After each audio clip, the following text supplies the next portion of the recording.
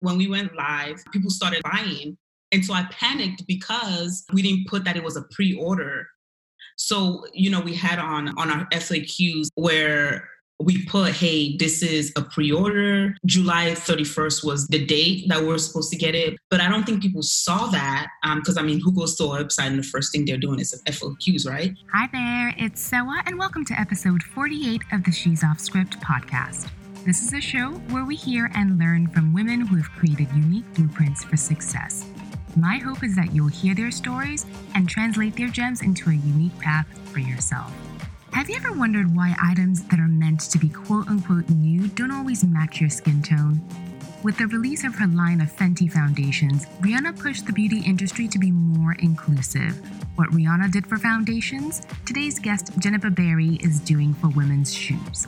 She's launched a line of nude pumps with 13 shades that range from what she calls rosé, white truffle, and satin, all the way to cognac, cacao, and cacao truffle. Her brand has been featured on Forbes, BuzzFeed, and NBC, to name a few. Before we hear the rest of Jennifer's story, I would love it if you would subscribe, rate, and review our show on iTunes. This will help spread the word about our podcast so amazing stories like Jennifer's can continue to inspire women looking to launch their own off-script journeys. With that, let's go off script with Jennifer Berry, founder of Jennifer Berry Shoes. Jennifer Berry, thank you so much for coming on the show. Welcome to She's Off Script. Thank you for having me. For those of our listeners who haven't heard of you or the Jennifer Berry line, could you share who you are and what your line is about? Yes, so I am Jennifer Berry. I am the CEO and creative director of Jennifer Berry Nude Footwear LLC. My nude pump line is the most diverse and inclusive luxury skin tone shoe line on the market. Our product was designed to streamline the process for women, especially professional, busy women like myself, get up and go and just make getting dressed in the morning very easy. I'm an attorney by trade. I practice criminal law in the Dallas-Fort Worth area.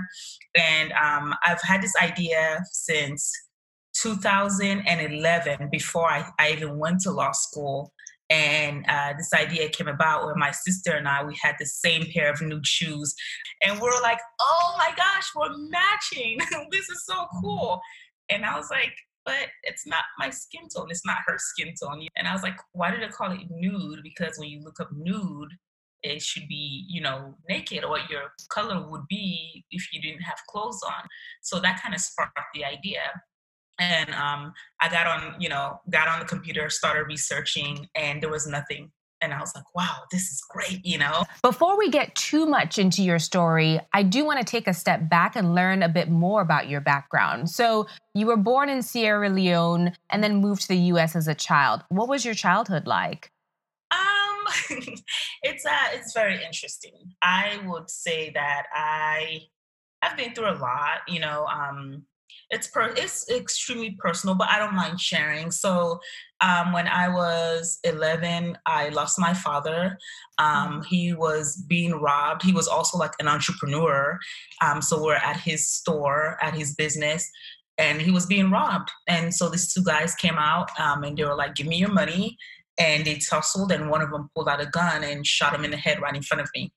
Okay. Oh my goodness. Yeah, so I was in foster care for a little bit, and then I was adopted by an aunt down in Texas. That's what brought me down to Texas. And so my mother was still in Sierra Leone. I didn't reconnect with her until about almost 20 years after I left Sierra Leone. So I left Sierra Leone in 1995. And then I came to, my mother came to the States for the first time, I think back in 2008. Yeah, so I had that unique experience of just persevering. And another thing too is like, I don't take anything for granted. And I guess that's why I feel like I have to work hard so much and try to prove myself. And I am married. I've been married for almost 10 years now with my husband, and we have 2 boys. My youngest is 6 months. He turned 6 months yesterday, and I have a 2-year-old as well. Ooh, you have your hands full. So clearly in the time between having the idea and launching it, life happened. School, marriage, raising a family. Yeah. And you mentioned that there were a lot of times when you could have done it. What caused you to finally take the leap and launch it? It was a funny story. So I talked about it all the time, like for 8 years. Insane, right? For Right. 8 years, I just kept talking about it, and every day, like I would get on the internet and research it, and I was like, man, I want to do this. I want to do this, and I remember like in the bathroom, I'm standing there with my husband, and I'm like, man, just gotta do it. And I was like, I don't know why this idea keeps gnawing at me and it won't let me go. And then he looks at me, he goes, well, just start it then, just do it. And like he walks off, right? And That sounds just like my husband to me, where he's heard you come at it from 10,000 different ways. And for everyone's sanity, he's like, just try it, see where it goes. he was like, just do it. And the funny thing is how men have, I struggle with confidence issues. Mm. And he's taught me to walk with your head up, make eye contact, do, and I struggle with imposter syndrome. I struggle with all of that. And a lot of people are so surprised, but childhood trauma will do that to you. Mm. I have done therapy and stuff like that, and I plan on going back when things kind of calm down. But I struggle with that. And for him to just like just nonchalant, just do it, and I was just like, bro, you didn't have to say it like that. And so I was like, all right, I'm gonna do it. And like the very next day, I was at Walmart getting this sketchbook. The very next day, I guess I needed permission, or I wanted permission, or I don't know. I don't know what it is about us women that we just need to have the approval, And I don't mind. I'm glad he did that, because if he hadn't said that, I would still be here moaning and complaining about Right. All of a sudden you were thinking, oh, I can do it. And then in no time you'd launched. Yeah. I'm so glad that we have people in our lives that can push us like that. Yeah. I know you were doing a lot of market research. What about the market research ultimately made you think, yes, this is a viable idea? Right now, we're in this phase as a society where we're moving towards this phase where people are more open. They're more open to receiving diverse ideas, especially in the beauty industry, where like now non-traditional models are the standard of beauty. We have Ashley Graham, we have Slick Woods, like my gap, like I have a huge gap, and I've always struggled with that. But even when I got braces and retainers, I kept it open a little bit because I thought, this is kind of like me, like a part of me. So to see a model like her with this big gap, unapologetically rocking it, and I was just like, okay, so the mold is out. Now real women are being represented. Now people that look like me can model, and people that are plus size can model. And I think society is more accepting. And that's the one thing. I mean, it is a business, so you do need customers and consumers, but you also want to make sure that it's serving a purpose. So I think now it's accepting to be a nation moving towards diversity. Then you moved into doing a Kickstarter campaign, and the campaign closed with 210 backers who pledged a little bit over $23,000. So why did you decide to go the Kickstarter route as opposed to seeking out an angel investor or more traditional VC funding? That idea was kind of twofold. The first is I wanted a way to see who's interested. It's a way to see if it's feasible. So when I go in and I have a $15,000 goal, and I go in and I'm making, I did the 23,000. I'm like, okay, people are interested. There is interest here. And the second is because we've been self-funded this whole time. We haven't taken out any loans, and we did not want a third party, my husband and I, a third party to come in, and their primary focus will be, of course, making money and getting their investment. Whereas I'm more of, this is my passion. Of course, I can make money, but above all, the creativity, the passion, and I want to enjoy what I'm doing. And so when we have someone else that comes in, and they're making decisions based on just money, it might kind of ruin it. And it's still young. And not to say I won't seek investment in the future or the near future. I'm always open to that. But as in the infancy, I wanted to kind of still have 100% control and also see what the viability is. And so Okay. doing it that way, I was able to, achieve those goals. So, how did you market your Kickstarter campaign? Because not every Kickstarter campaign is fully funded or even overfunded. I think about, like they said, less than 30% gets funded, which Wow. it's crazy. I know. And my husband was like, "Are you sure?" Because he has faith, but he was like, you know, what would we do if this doesn't work out? And I was like, it's gonna work out, and so what I did was I just, I was just feeling the temperature of people. So I would ask, of course, it always starts with family and friends and people you're comfortable with talking about it. So I started building an email list of, I started off with 100 people, and now I have an email list of over 5,000 people, right? Wow. So yeah, you just build, and you can't be afraid to talk to someone. It's like asking someone for money. It's just the most uncomfortable thing ever. But I think when people understood what my objective is, when I introduced myself and I was vulnerable and I told them why I wanted to do it and how Hmm. I planned on achieving it, a lot of people were like, oh, okay, that's a good idea. How long have you been fully operational at this point?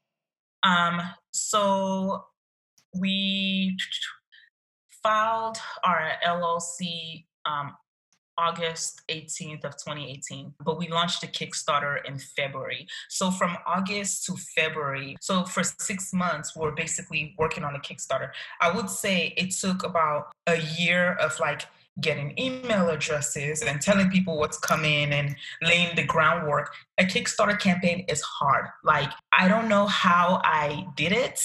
I'm not going to lie to you, but it takes a lot. It takes a lot of groundwork and groundswell to get everything to a point where when you launch, there are people coming.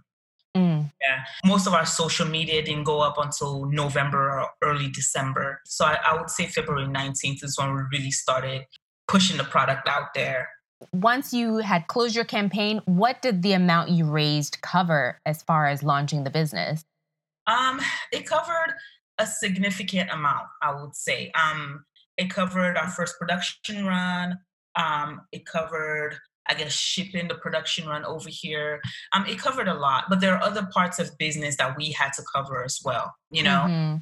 Hmm. And so that the campaign helped significantly because we didn't have to reach in our pocket and do the 20,000 for the first production run. So, what about branding? Branding. So I did most of the branding. So I did two shoe boxes. You can see this is the chocolate Yes, one. Uh, beautiful custom boxes. yes, so they're golden boss, and then that's the cream. And so we did that all on our own as well. Branding was 2 phases of prototyping. So altogether, I think we went through 7 phases of prototyping where we started and we kept changing it until I thought it was perfect. And then the branding itself was just 2 phases that we did. Okay, so this is branding for the packaging, not to mention now the design for the shoe. So, how did you even find a manufacturer? That was actually the longest process. That was the longest Oh. process. And I had some help in pointing me to that direction. And I try to work with a lot of factories, and they would not have me because industry speak, the MOQ, you have to have a certain amount, like order a certain amount. Well, I couldn't afford to do that because I was just Hmm. starting off. So I had to go through smaller factories that I got connected to actually do it for us. And even with that, we still had some MOQ, minimum order quantity, yeah. But it was better than other manufacturers that were like, I think 1,000 pair of shoes. So that was the hardest. That was actually the hardest part is finding someone that would work with us. Let's say a no name, but like I'm Hmm. known, like nobody knows who Jennifer is, you know. A lot of them will ask me like, so what do you do? Are you a fashion designer? And I was like, well, no, I'm a lawyer. And they were like, They don't understand what you're even doing here. And at the end of the day, how much did you order for your initial run? For my initial run, about 200. 200 pairs of shoes. What was the process like actually designing and translating to them what you wanted to be created? So we sketched it, and then we went through and like worked on the size of the heel. So for Mm-hmm. instance, I wanted it to be, well, this one is the 105. Mm-hmm. And we also have the 95. And so we worked on, getting the design just right. We worked on getting the insole to be more comfortable. Like I said, we did 7 rounds, and each round was just different things. So they will work on it, and then I will come home, I will try it, and then I'll be like, okay, well, let's go ahead and put more padding, or okay, let's make the heel a little thinner or slimmer, or okay, let's go ahead and um, prototype the 105. So they had to go Mm-hmm. in and create the 105, the cast, and do it that way. It was involved. Um, I think they were really patient with me because I really wanted um, it was a certain look I was looking for. Mm-hmm. So we had to go and just keep doing it, keep doing it. And at the end of the day, we had 13 um, prototypes for the 13 shades. But we initially had 4 prototypes. We started off with 4, and then we kept building on to where Mm. we actually made 14 prototypes shoes, to where the last one was the 105 heel length. And then if you can see the logo at the bottom, Mm-hmm. that was also 2 rounds of prototyping as well. So everything was custom. It's not like they had some shoes in their factory that you could white label and just stamp your logo on. They had some of that too, but then we went ahead and worked it out, like made Customized it.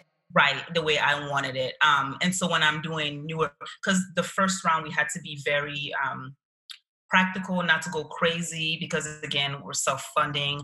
And so the closer we get to making more shoes and more styles, I think I'll be in a better position to do the most. Right, right. So I'm excited about that.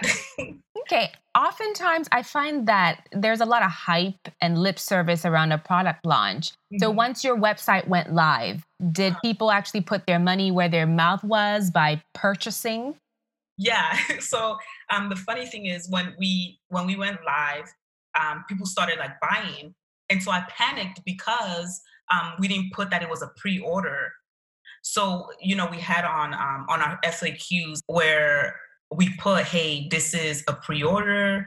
You know, July 31st was the date that we were supposed to get it, but then we kind of ran over to August. And Mm-hmm. so we put it there. But I don't think people saw that because, who goes to a website and the first thing they're doing is FAQs, right?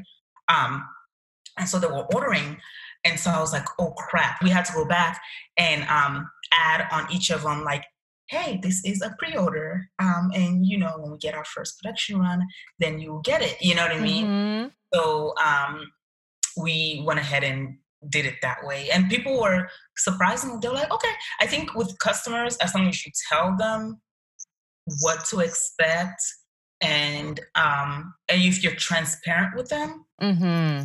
I think they're understanding. Because even now we have some styles that are out of stock or on back order, and people order them and we're like, hey, we know you ordered this.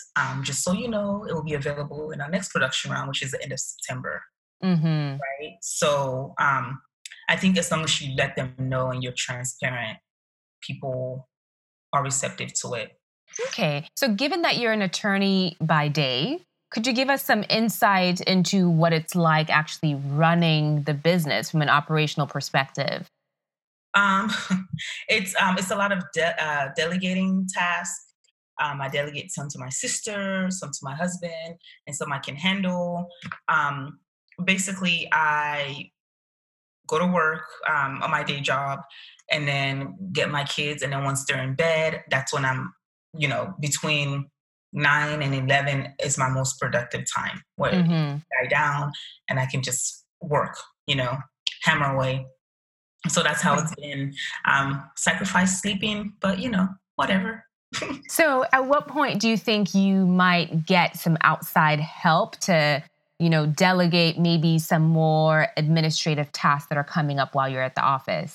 Um, that's a good question. I think maybe by next year I might be at that position, and it's also to my unwillingness to just delegate to people because I'm so when it's like your thing and it's new and Hmm. you feel like you're the only one that can do it right, or yeah, that's my problem, that's my issue. It's not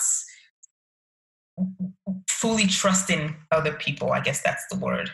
Yeah, I Yeah. think there's certain tasks when it comes to running a business Mhm. that are successful because it's the essence of you, the owner, Mhm. and others that are not as critical to the business that are easier to let go as time goes by. I think as you grow, you'll probably figure out what that comfortable balance is for you. Yes. So at this point, you come home and then you ship orders as soon as you go to work in the morning, or how does that work? So sometimes I leave during my lunch break and do it. That's the Yeah. hustle. That's the hustle. Yeah, it's real. Or I'll have someone else do it, but sometimes I will go during my lunch break and I'll do it myself. Ain't no shame. Okay. In the time since the launch of your brand, I believe luxury brand Louboutin actually expanded their nude shoe color range. And Mhm. then another similarly themed startup also launched. So, as a startup company yourself, how do you set your brand apart from your current competitors and other copycats that are bound to come up? Basically, I don't compete and I don't worry about them because I feel like as a startup, we're offering my customers so much that I don't think anyone else could offer them. And I take pride in my brand in that way. I make it as reasonable price as possible. I offer free shipping, return, free exchanges. I also have a payment plan that they can do as well, and offer top-notch customer service because it's all in customer service. We know there's so many other places consumers can spend their hard earned money on, right? So if you're going to come to my store and buy it for $295, you're going to get your penny's worth. You're going to get Absolutely. every amount of that money worth it. And also making a great product that is comfortable, that people can wear every day and not get tired of it. That's how I set myself apart. As far as kind of going out of your way to make your customers happy, I noticed that you offer a swatch book that customers can purchase and then match their shade before purchasing. Yeah. I have to imagine that could be logistically taxing on your small team. Do you think it's worth it to offer that option? It is. It is because it kind of takes the anxiety out of people ordering. If I had like a t-shirt line or a clothing brand that's like 15 bucks, yeah, sure. Order if you think you're small or large, order it because it's 15 bucks, right? But myself, I think about myself as a consumer. If I can get a swatch book and I know my shade, that's one less hassle for consumers to have to return it. When someone knows their shade and they're like, oh, I know for sure this is my shade, I know this is my size. We also offer our sizing chart online. That's one less anxiety or hang up because computer screens vary. At work, I have two computer screens side by side, but the colors are so different. And it's Mm, two computer screens side by side, but the colors vary. It's all about, again, planning and execution. So mhm. that way, once they get it, they know what their shade is. Those little touches do help to set you apart. I think they say to do things that are not scalable when you're small because they will carry you forward when you are a larger company. Yeah. So, looking back now on the process of launching Geneva Berry, what do you think your biggest challenge has been so far?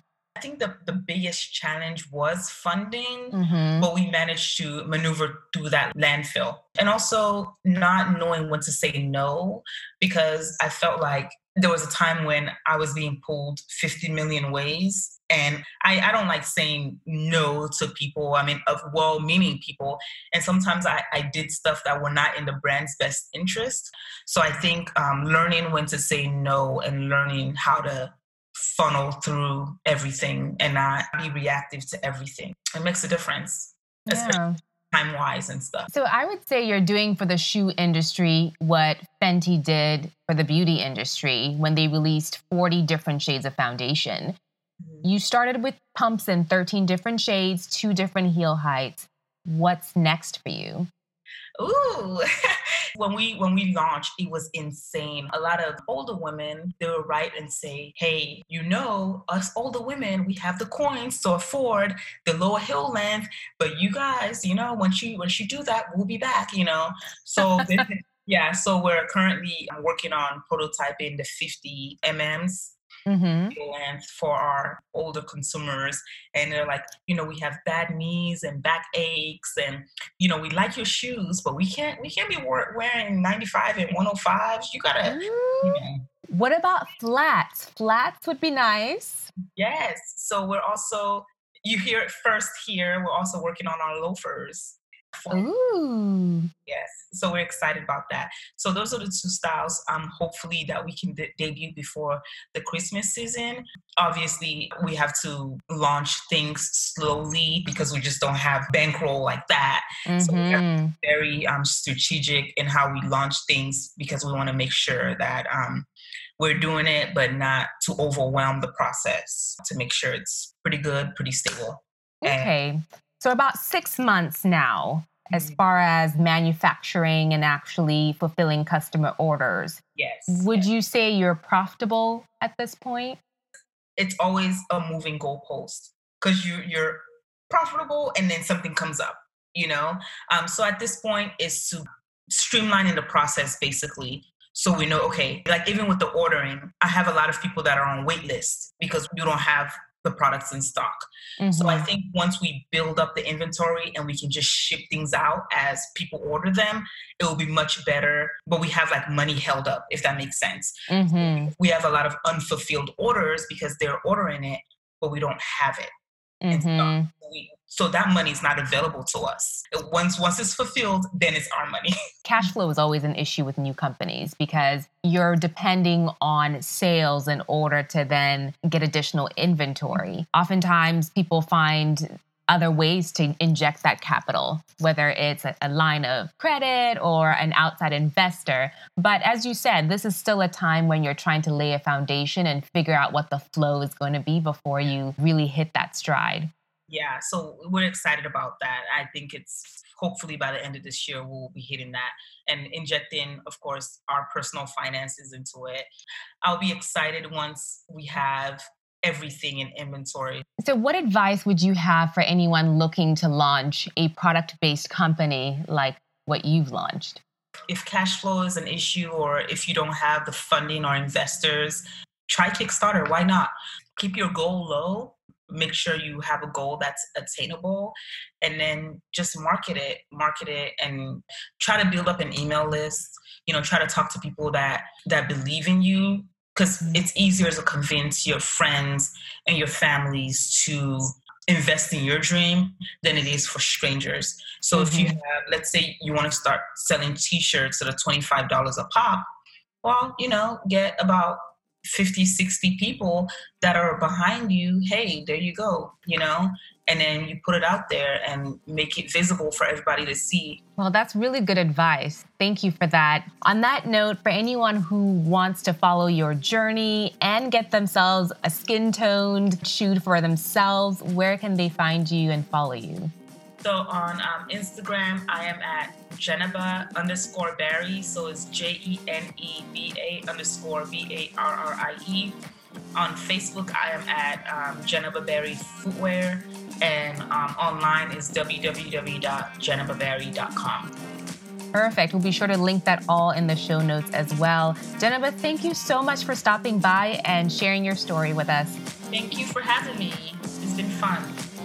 I'm so glad you made it to the end of today's episode. If you enjoyed the episode, please go on iTunes and leave us a 5-star rating and write us a review. As always, don't forget to share this episode with your friends, family, colleagues, anyone who cares to listen. We'll talk to you next time.